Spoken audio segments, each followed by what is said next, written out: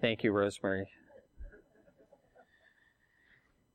Well, we'll be in Isaiah 56 today, if you want to turn there.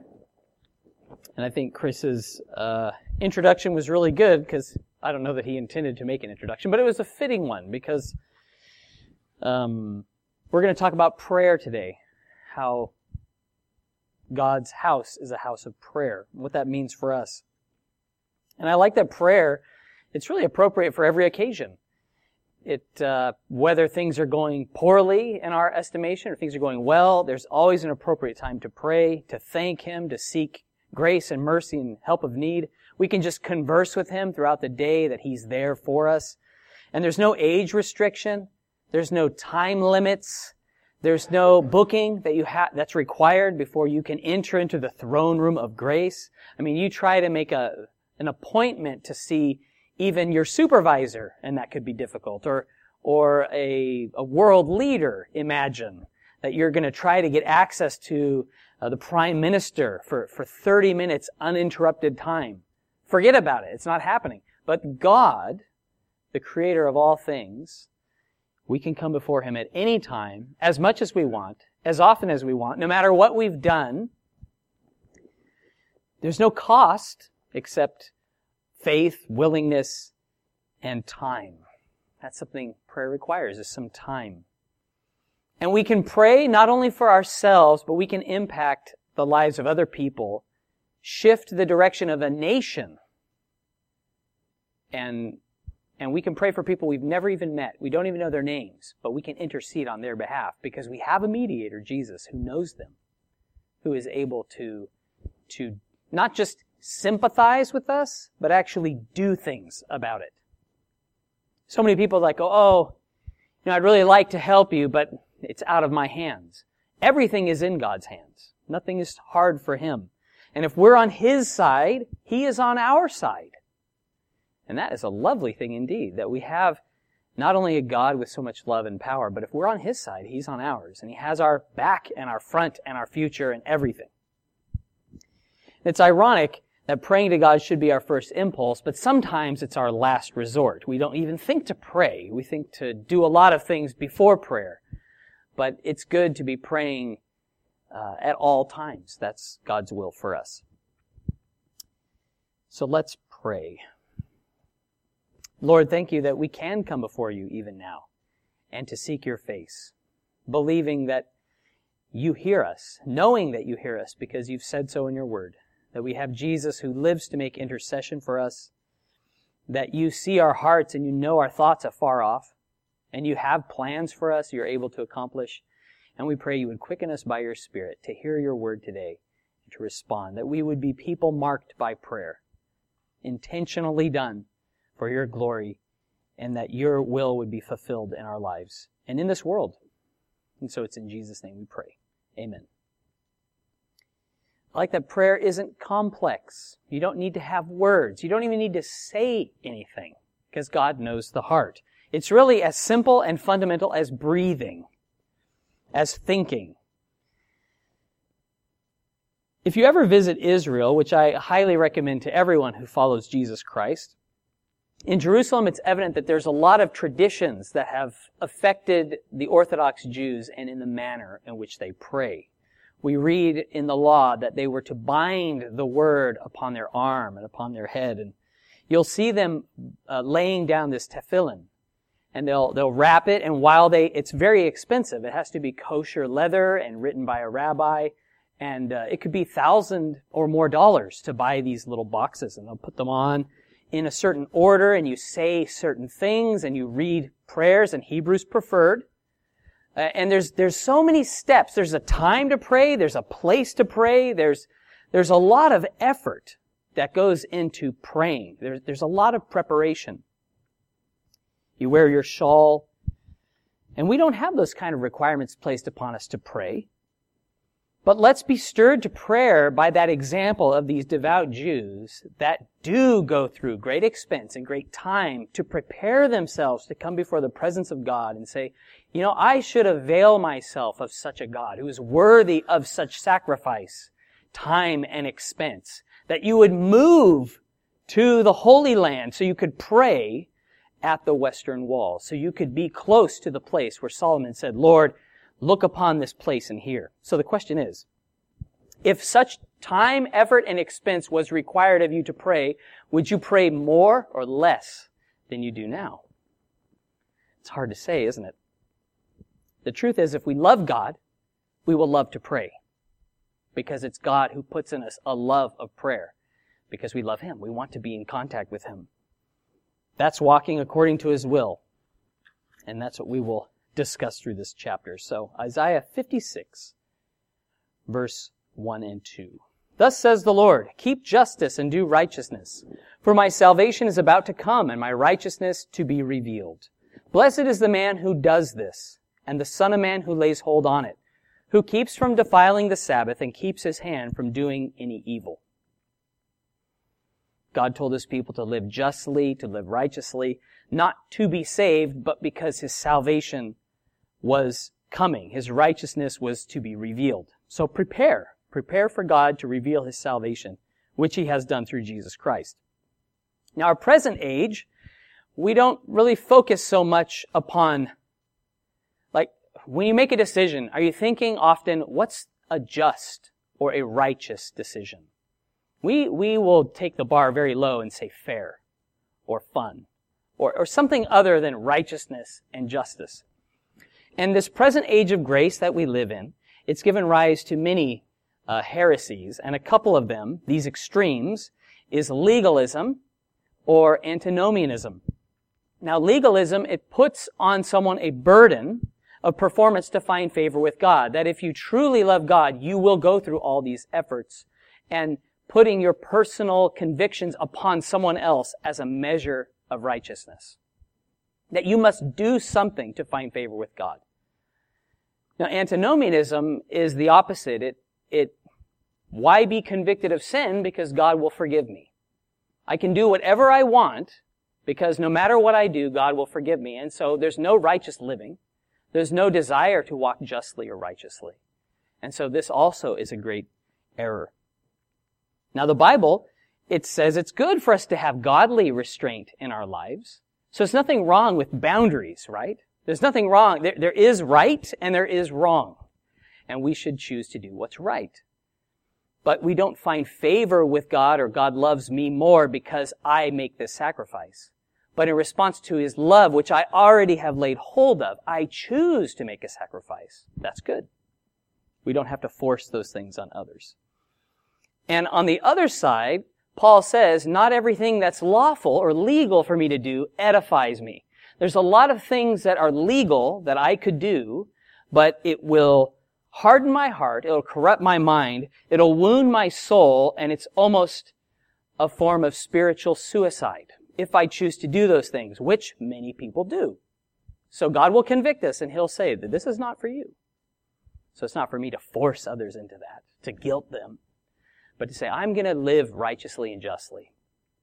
So God, He pronounces a blessing here upon those who choose righteousness and justice, keeping His commandments. For the Jews, it was the law of Moses. That's the law that was given to them. The covenant of law. But Jesus has come and He has given us a covenant of grace, a covenant in His blood, that when we repent and we turn from our sin and choose to follow God and do what is right, we're not saved by the works of righteousness that we do, but by faith in Christ. His blood washes us from all sin. You'll agree with Jesus that the law is good. There's nothing wrong with the law. It's righteousness. It says in Micah 6:8, He has shown you, O man, notice past tense, Micah, Old Testament. He has shown you, O man, what is good, and what does the Lord require of you but to do justly, to love mercy, and to walk humbly with your God. As parents, you have requirements of your children, and God has requirements of us. And it's not legalism to do what God requires of us. And these are good things, right? To do justly, to love mercy, to walk humbly with God. And God help us, we can do that by His grace. So the Jews, they made the mistake of thinking that by doing the law, they could be righteous. But what they didn't understand is the law was merely a mirror that shows a man his wickedness. It's like when you look into a mirror and you see, there's something on my face. I need to wash my face. Or, I'm looking pretty scruffy. I haven't shaved in 3 days. I better do that before I go into work this morning. The mirror isn't able to fix your problem. Right? Rubbing your face on the glass is not going to get rid of those whiskers or clean off dinner from last night. I hope you guys don't have that problem. Maybe you had a midnight snack and you just were a little sloppy with the cleanup. Ice cream, peanut butter, whatever it is for you. Vegemite, maybe. So the law, it couldn't ever clean you. It couldn't pardon you of your past. It couldn't fix the wrong things you've done. Jesus told Nicodemus that if you want to go to heaven, you must be born again. You have to be made new on the inside, and that only happens through faith in Jesus. The Holy Spirit coming inside, regenerating you, making you alive again. And then you can follow Him. So the criticism of Jesus was not that the law was bad or evil, but it was wicked to teach the traditions of men as the commands of God. That was the hypocrisy. That was the wickedness. The Sabbath was a prime example of this, the hypocrisy in that culture when Jesus lived. God blessed the Sabbath. That word, it just means intermission, which is interesting. So God, He worked for 6 days in making the earth. On the seventh day, He rested. It said He sanctified and hallowed that day. And we are to observe a day holy unto the Lord. Now, under the law prohibited certain things from happening on the Sabbath, like kindling a fire, for instance. That was not to be done on the Sabbath day. People and animals were commanded to rest. Like, you don't work, don't make your ox work either. Your manservant, your maidservant, they're to observe a holy day unto me. It's a set-apart day, a special day. Now, over time, a day intended by God to be a blessing became a burden. People became a slave to the Sabbath day. There were so many rules and traditions that they were having to keep that it was so much work. They had to prepare for this day. They couldn't do normal things. And hypocrites, in Jesus' day, they used the Sabbath as an opportunity to find fault with others. So instead of being a day of worshiping God, they were looking at each other to see if everyone else was doing the right thing too. Like, I'm doing the right thing. Are you doing the right thing? And then they would accuse. So many of Jesus' miracles that caused waves were on the Sabbath day. And people used that to accuse Christ, to want to kill Him because He wasn't keeping the law. Now, I believe that God's pattern of the Sabbath should be observed by all people. This was before the law. But it's going to look different for each person according to the leading of the Spirit. I know when I was working in a trade, that was one thing that I did to honor God. I felt that I should not work for money on that day. And I turned down double time, and that got people's attention. I didn't do it to get people's attention, but they're like, why would you turn down double time? I'm like, well, it's something that I do to honor God. I choose to not work. I trust that God's going to provide for my needs. So that's one thing I don't do. And when I went to a job interview, I said, I don't work Sundays. It's just, I serve at a church, and it's important. It's really important to me. I'm not going to budge on that one. So they knew what they were getting. But you can also do things according to the leading of the Spirit. I don't judge you if you work on the Sabbath, and we shouldn't be judging one another. We have freedom every day to work for God.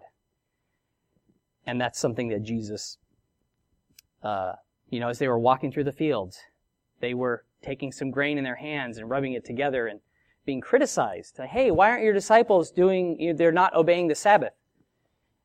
And he's saying, there's 6 days in which, another time, there's 6 days that you should be healing people. Don't be healing or casting out demons on the Sabbath day. And Jesus is like, hey, there's only so much day, and night's coming when no one can work. While I'm here, I'm going to do the work of God. And that's the way that we can also approach life. Colossians 2:16 and 17, it says, so let no one judge you in food or in drink, or regarding a festival or a new moon or Sabbaths, which are a shadow of things to come, but the substance is of Christ. So that law, it was a shadow of what Christ is, the substance. Jesus, we find our rest in Him. It's not in just having a day off work Our rest is in Jesus, and we have that rest all the time. Good things come from the Lord. So Isaiah 56, verse 3, "Do not let the son of the foreigner who has joined himself to the Lord speak, saying, 'The Lord has utterly separated me from his people.' Nor let the eunuch say, 'Here I am, a dry tree.' For thus says the Lord, 'To the eunuchs who keep my Sabbaths, and choose what pleases me, and hold fast my covenant, even to them I will give in my house and within my walls a place and a name better than that of sons and daughters. I will give them an everlasting name that shall not be cut off." The law made provision for foreigners or Gentiles to worship God and even to live among God's people. And there's all sorts of really neat things in the law. Like if you're harvesting your field and you accidentally leave a sheaf out there, like a sheaf of wheat, and you're right in your barn, and you're like, good day's work, and you look back and there's a sheaf out there, it says you're not to go back and get it. Leave it. It's for the stranger, the fatherless, or the widow. If it's time to harvest, and you take a stick and you hit the olives, the ripe olives, you put a sheet or a blanket underneath and you catch all the olives. It says, do not go back over them, don't knock them all down, and don't go back a second time over them. You get one pass. Whatever stays up there, that's for the stranger, the fatherless, and the widow. So they'll have food too. You weren't to glean the corners of your field, or you weren't to even harvest the corners of the field. It was for the stranger. It was for someone that lived in Israel that didn't have land. They didn't have an inheritance, but God wanted to make sure they had food and provision. You can read some of that in Deuteronomy 24. Gentiles who lived among the Jews, they could even celebrate Passover if they were willing to meet the conditions of being circumcised. And so they could live among them. That's in Exodus 12:48. Despite God's acceptance of them, the Gentiles, that is, the foreigners, they were only allowed in the outer court of the temple or the tabernacle. There was an outer court. Then there was the court of women, where the women, Jewish women, could go. And then there was the court where the Jewish men could go. And then inside that, it was only where the priests could go. And in the very middle of that, in the Holy of Holies, then the high priest one day on the Day of Atonement had to go. So depending on who you were or your status or where you're from, you were limited to a certain spot. And in the day of Jesus, Gentiles who went beyond the court of the Gentiles, that was the death penalty. To go inside the court of the women. That was totally illegal. So they took it very seriously. Now, eunuchs, whether they had suffered an injury or had been castrated, they were forbidden access to the inner parts of the temple courts as well. They could only go into the outer areas. We read about this in Leviticus 21:17 through 20, Deuteronomy 23, verse 1. So foreigners, sometimes, let's say in the worship of God, for instance, they felt like outsiders. I mean, imagine if during a Sunday morning, it's like, well, if you have not been born in Australia, you can only be in that outer room. You can hear the message, but you can't come in here. You can pray out there all you want, but you can't come in here. Well, I'd have to be out there, right? It wouldn't be great. Like you'd feel kind of left out. And so the eunuchs and the foreigners, they felt like we're not able to really fellowship with God's people. We're cut off. We're kind of alone. They're all in there worshiping God, and we're out here. So eunuchs, not able to have children of their own. They felt left out from worship, left out from fellowship. Now these restrictions that we read about, they fly in the face of modern culture, don't they? We have a culture that seeks it wants to break down all distinctions between people, between genders, that we would say everyone should have the same access, young or old, everyone's the same. Now God did not change His standards based upon society. Jews and Gentiles are different. Men and women are different. A priest and a Jewish man, they were different. The priest was sanctified. He had been called to a particular job. And so everyone had their place. We live in a world that says, forget all that. Everyone should do everything. And I'm not saying that that's wrong per se, but God, He looked on these people and they had different roles, different functions, different places. And He speaks to the outsiders. He speaks to those who felt outcast, and he says, don't say that God has separated you from his people. Don't compare yourself to a dry tree, that you're isolated and alone. Never say that. Because God had a promise for them. He said, to the eunuchs who keep my Sabbaths and choose what pleases me and hold fast my covenant, even to them I will give in my house, and within my walls a place and a name better than that of sons and daughters. I will give them an everlasting name that shall not be cut off. Instead of lamenting what they did not have, Gentiles and eunuchs were told to rejoice in that they had God. Rejoice in who you have and the future that he has for you. If you feel like you're an outsider or an outcast. He says, if you do what pleases me, I'll give you a place in my house.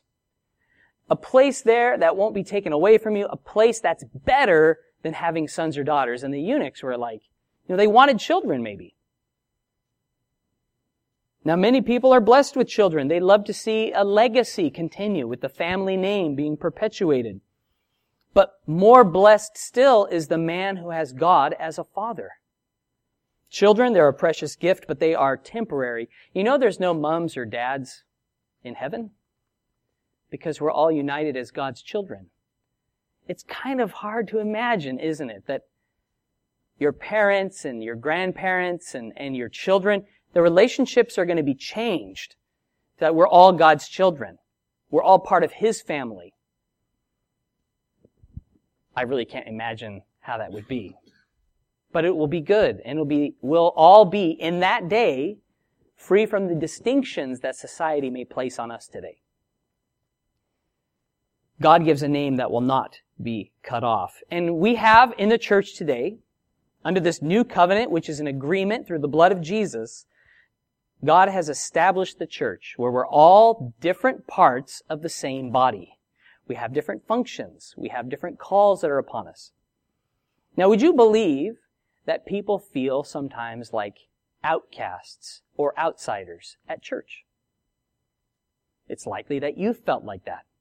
Maybe there was access to a ministry or to a particular role or to a group of people that you felt you were being denied. You would really like to be on the inside. I'd like to be on the inner circle or something, but it just wasn't happening. And so maybe you felt left out. Or perhaps there had been phone calls made and you weren't included and you just feel like, oh man, I'm really wanting to be part of this, but I don't feel like I'm on the inside. And let's take God's word to heart. Is God's acceptance and blessing for you enough for you to be content and joyful regardless of where you fit in or don't fit in? Is that enough for you? And I'll be honest, for a lot of people, it's not enough. It takes time and maturity and maybe being on the outside and feeling on the outside before you realize, you know what? I've got to find my acceptance in God. I need to find my satisfaction in him, not through recognition of others, because otherwise, how miserable in existence to try to fight for the recognition and acceptance of men when we have God's acceptance already. Now I pray that this church, this body that God has established, everyone who comes to Calvary Chapel Sydney feels like you're a part of the body here, that you are viable and important and loved. Each one, regardless of your gifts or talents. And you have them. God's given those to you. And I pray that this is a haven of God's grace and forgiveness and acceptance, where you feel accepted. And you feel value, whether you've been a visitor or you've been here for years. I really liked what Pastor David Guzik said in his commentary. He says, often when people feel like foreigners or outcasts, the feelings become a self-fulfilling prophecy. It is only refusing to embrace such feelings and choosing instead to trust in God's promise that such feelings can be broken. If God says you belong, then you belong. And I really like that. If God says you belong, whether you feel like it or not. The eunuch didn't have kids. There was no they couldn't say, see, at least my kid loves me. Or at least, I have some something that, because it was so important to have children in that culture and also for a lot of people today. Because God has filled us, we can rejoice. Because He has accepted us, hey, I'm accepted. I don't have to fight for man's acceptance anymore because I've been accepted already. God has received me. I am valued by God. I've already been included. Let's value being included by God. Verse 6, also the sons of the foreigner who join themselves to the Lord, to serve Him and to love the name of the Lord, to be His servants. Everyone who keeps from defiling the Sabbath and holds fast my covenant, even them I will bring to my holy mountain and make them joyful in my house of prayer. Their burnt offerings and their sacrifices will be accepted on my altar, for my house shall be a house called a house of prayer for all nations. The Lord God who gathers the outcasts of Israel says, yet I will gather to Him others besides those who are gathered to Him. God's made Himself available to everyone from the beginning. Even Gentiles, they were permitted to join themselves to the Lord if they would love Him and serve Him. If a foreigner was willing to be circumcised and keep the commands, they too could enter into God's covenant and receive all the blessings that God had reserved only for His people. The blessings that God promised could be theirs if they would meet His conditions. Now, Jesus has nailed the ordinances to the cross. It's like everything that accused us, everything that showed that we were unworthy, it's been nailed to the cross. We are unworthy, but we've been washed in the blood of Jesus. His blood cleanses us from all sin, and we are born again. We're made new, and we've been put into the body of Christ. Like Jesus is the head, we're part of the body, or living stones that make up this temple. So we have a place. God's put you there, in this church, in the church generally. And it says that those who loved and served God, He would make them joyful in the house of prayer. A house God called a house of prayer for all nations. Now this must have been very encouraging to the Jews because as they heard this, they knew that the temple was gone. The temple had been razed to the ground. The altar was destroyed. And so even in this passage, there's this hope and promise that there's going to be another temple. The altar is going to be restored. Worship for God is going to continue. And so if you're in captivity and you hear this, that God's house is going to be there. It's not there, but it's going to be. What a hope that gives us too. That despite how we may feel at the time, God's the one who's going to make you joyful. God said, I will make you joyful. You don't have to try to be joyful. We don't have to try to put on a smile and act like everything's fine. Know that God's the one who will make you joyful, and He will make you joyful in prayer because He loves you. And God promises here that He will gather the outcasts, those who feel on the outside and those who are really on the outside. He is going to gather them together. And Jesus said in John 10:16, and other sheep I have which are not of this fold, them also I must bring, and they will hear my voice, and there will be one flock and one shepherd. So the outcasts of Israel, they will be gathered. And He says, there's others, these Gentiles, that are outside. I must gather them. So I'm happy to be such an outcast. Because if you've been an outcast and you've come to Christ, well, now you're on the inside. You have an eternal place where He says, in my walls, in my house forever, I am your legacy. I am your inheritance. You are accepted in me. Jews today, they do pray towards the temple, which once stood on the Temple Mount. And Jesus took, and we read of some of that prayer in 1 Kings chapter 8. I recommend you reading it. For the sake of time, I don't feel like I have time to read that. But basically, He says, wherever people are and they pray towards the temple, God in heaven hear their prayers. Respond powerfully to their requests. Hear in heaven your dwelling place, and when you hear, forgive. Because He's like, how can a house that I build contain God? I can't. It's not meant to contain Him. It can't hold Him in. But Lord, when people pray, listen to them, hear them, and answer. In Jesus' day, that house that was intended to be a house of prayer, people were made merchandise of. There were animals that were being sold. There was money changers in there. And Jesus, 2 times, he made a whip and he went in and he drove out the money changers. He overturned their tables and he got rid of all the animals. And this is what he said. He quoted this verse in Matthew 21:13. And he said to them, "It is written, my house shall be called a house of prayer, but you have made it a den of thieves." I like how he says, my house. He says, this is my house. He's quoting from that. I like that. Now the temple, it doesn't stand today. But because Jesus is our Savior, we lack nothing. We don't need a building made with hands. We don't have to orientate ourselves to face Jerusalem. I would be a total failure at that, I'm sure. And Solomon was correct in saying that the heavens can't contain God. How much less could I contain God in a temple?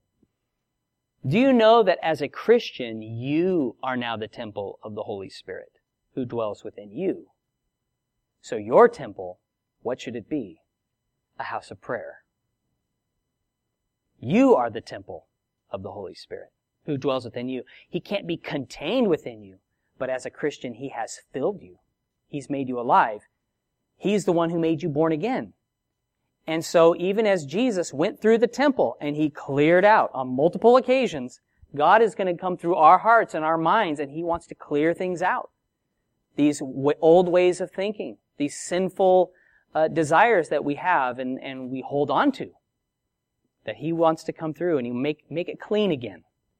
Not that we would make merchandise of anything. There were things that were hindering prayer that were in the temple that Jesus drove out. Not with anger. It doesn't say He was angry. But He was very forceful in what He did. It was a very clear message. And may the Lord do the same for all of us. That we would see, Lord, I want You to clean house. I do want to be a house of prayer. Now, it may be a pretty lame comparison, but I think some Christians, prayer could be compared to eating your vegetables. It's something we know that's good for us and healthy for us to do, but we're not so keen on them.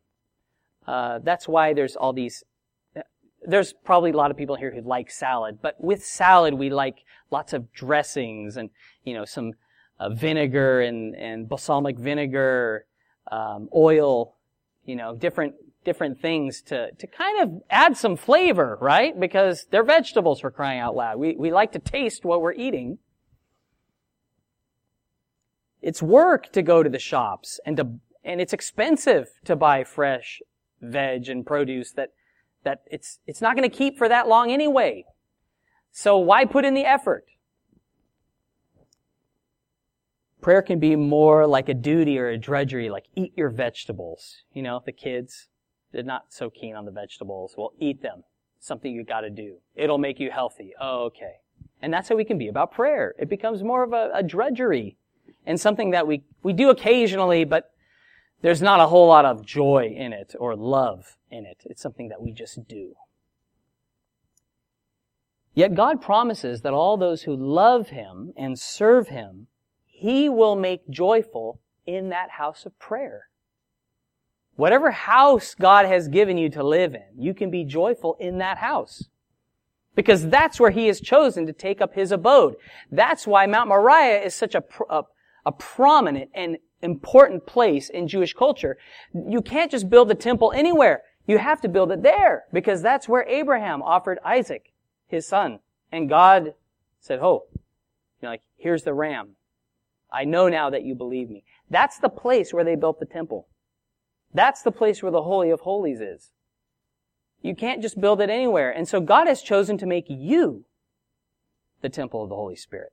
He's chosen to take residence in you. And this isn't to make you feel like empowered in yourself, but to be humbled that the God of the universe would choose you and He would choose to dwell within you and that He wants to hear your voice. And He says, come away, my love. Let's talk together.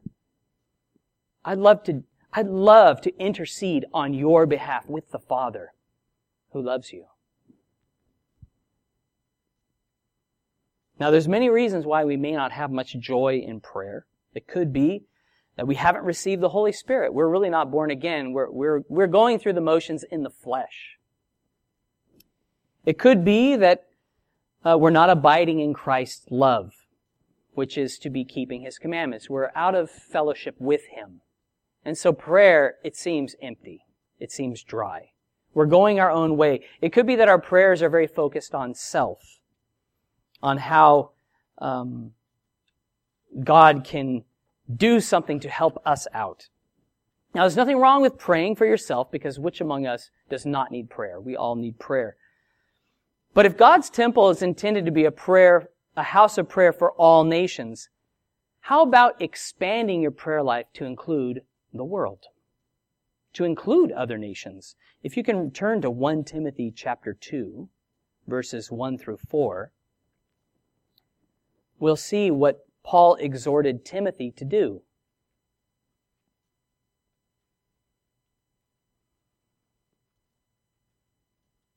If God could use the prayers of Elijah to keep the rain from falling, He can use you to make a godly impact on other people's lives, even nations.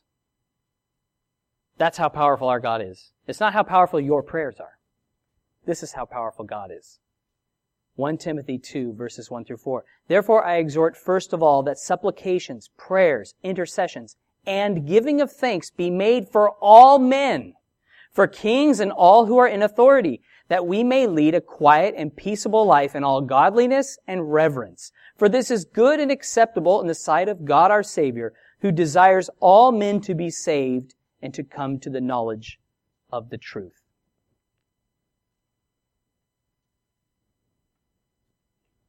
There is great joy when we do this. When we seek the Lord, prayers, intercessions, we give thanks for all men. If we're going to withhold thanksgiving because of certain men, then we're not going to find the joy of the Lord there. Also, for kings and all who are in authority. When's the last time that you took some time to pray for people in authority in our country and across the world? And to the end that we would lead a quiet and peaceable life in all godliness and reverence. Like, is that something that I value? That we would live quietly and peaceably in godliness and reverence. Usually that doesn't even enter in. We can be praying about a lot of other things. And then that last bit, who desires all men to be saved and come to the knowledge of the truth. And we just go, oh, that guy is so heathen. How could they come to Christ? Well, how powerful is Christ? How mighty is He? We know it's God's will that all would be saved and come to the knowledge of the truth. Pray for those world leaders. They don't need to even be in your country. You see their name come across your feed, you pray for that person. You pray for people that you know cannot change, and they are wicked. They are wicked through and through, and they are murderers. But the Lord can save them. He can open their eyes even as He opened yours. This is His will, that we would be praying and giving thanks for everyone. Even people that have hurt us. Even people that make us feel like an outcast or an outsider. We can thank God for them because God wants to reveal Himself to them. Pretty challenging, isn't it? Isaiah 56, verse 9. All you beasts of the field come to devour. All you beasts in the forest. His watchmen are blind. They are all ignorant. They are all dumb dogs. They cannot bark, sleeping, lying down, loving to slumber. So we've had chapter upon chapter of blessings and speaking of the Messiah that God would send. Now the tone, there's a very abrupt shift, isn't there? It starts talking about these watchmen, and He invites the beasts of the field to come and judge them, to consume them. Those who refuse to love God, those who refuse to obey Him or keep His covenant. And He says, hey, come get dinner, beasts of the field, because my watchmen, they're not doing their job. And He compares His watchmen, those that God tasked to oversee spiritual things, like the priests and the Levites, those who were to oversee the spiritual health of His people, He compares them to dogs, dumb dogs. Now, dogs are employed for several reasons. People buy pets, for companionship. Some people, like, I guess the old, you can have it as a Doberman to protect your, where are Dobermans usually? It's like Rottweiler or Doberman. It's like a guard dog. Something that's going to protect your property. The dog that is going to bristle if anything comes close and be a bit violent towards them, right? But he says, my watchmen they don't even bark. They're like dumb dogs. They just like to sleep. They're just sleeping through. Like they're supposed to be protecting the borders, but instead they're just drowsing away, sleeping. They're mute. Like, where are the teeth? Where is the barking? That's not happening. So they're not fulfilling their purpose, right? If you get a guard dog, you don't want it to be a lap dog. You want it to actually be a bit menacing and to make people think, oh, this is really not an easy target. I'll go somewhere else. So, a guard dog that refuses to bark, that prefers sleep over anything, that defeats the purpose of having a guard dog. So you get that, right? There's a clear contrast between those who love, serve, and joyfully pray God and these blind, sleepy watchmen. God says He's going to accept the outcasts and the outsiders, those who keep His commands. But He pronounces judgment on His watchmen who prefer to sleep on the job. Those who love sleep over faithful obedience will be judged. Now, there's nothing wrong with a good night's sleep. I would say that many of us love a good night's sleep, right? Now, there's many reasons that we might rise early. We might leave the comforts of our bed because we have a big day planned. We're taking a long drive, or going early to go fishing, or we're going to work. I mean, it's not really that what's the word I'm looking for? It doesn't matter. So you get up to go to work. You are going to go play a round of golf. There's reasons why we'll get out of bed to rise early. Now, when's the last time you got out of bed earlier than you had to for the express purpose of praying to God? That's why you got up. You got up because you're going to talk to God that day. See, that's where it starts to hit. Where you think, And then on the other side, it's like, well, I've done that 5 times this week. And you feel pretty good.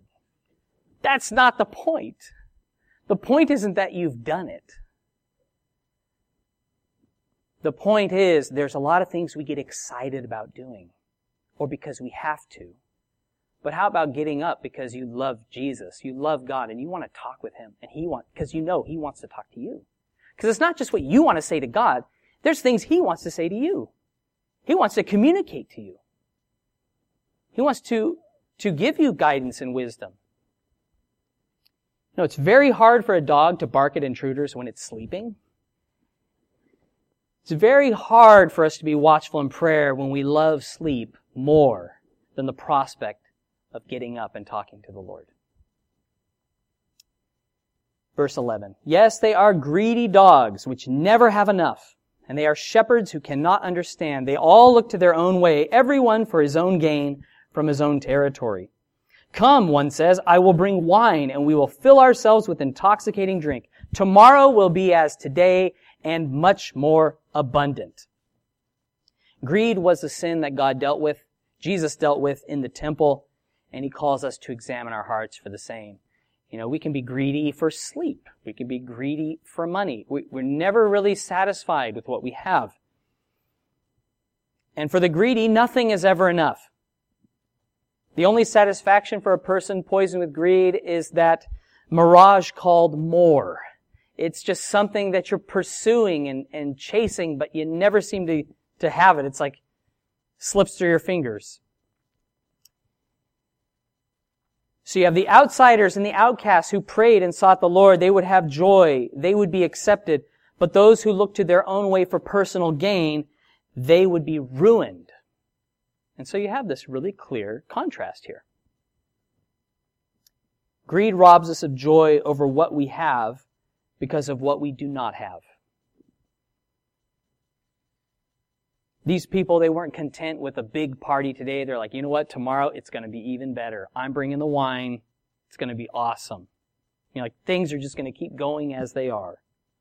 Now, God has put desires within us. These are godly when aligned with His will and word. But greed, it cannot be anything but selfish and sinful. It's not for God, it's for me. And only God, through the blood of Jesus, can break that bond. Greed is that vice that grips every human heart. And it will not let go.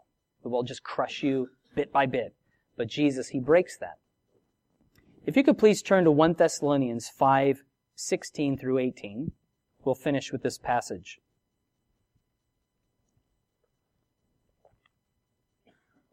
So the question we need to ask ourselves is, have I joined myself to the Lord to serve Him or to love Him? If our prayers are aimed at moving God to us, then we have the thing wrong. Prayer is necessary to align our hearts with what God is already doing, not to get Him, moving to do what we want Him to do. Do you believe that God is right now doing things for your good that you haven't even asked for? He is. He's doing things that haven't even entered into your mind. He's protected you in ways that you have no idea. He's watched over you. He's provided for you. And we could say, oh, haven't I done this because of my might? As Nebuchadnezzar is strutting around his palace, looking at what he made, looking at how hard he worked and what he accomplished. And he says, your own mouth has judged you. 1 Thessalonians 5:16 through 18. Rejoice always. Pray without ceasing. In everything give thanks. For this is the will of God in Christ Jesus for you. So God's will is not some ambiguous unknown, but here it is in black and white. Whether you feel like an outsider, whether you are an outcast, you can always pray. Pray without ceasing. You can always rejoice. And in everything give thanks. You can't do this. I can't do this. But with the Holy Spirit, He does it in our lives when we submit to Him. When we say, you know what, God, I believe You. And I want to experience that joy. I want to experience Your presence. God says that those who love Him will keep His commandments. And Isaiah 56:7, it's true for such a one. It says, even them I will bring to my holy mountain and make them joyful in my house of prayer. Their burnt offerings and their sacrifices will be accepted on my altar, for my house shall be called a house of prayer for all nations. So take heart, fellow outsiders, fellow outcasts. God urges us to pray because He has accepted us.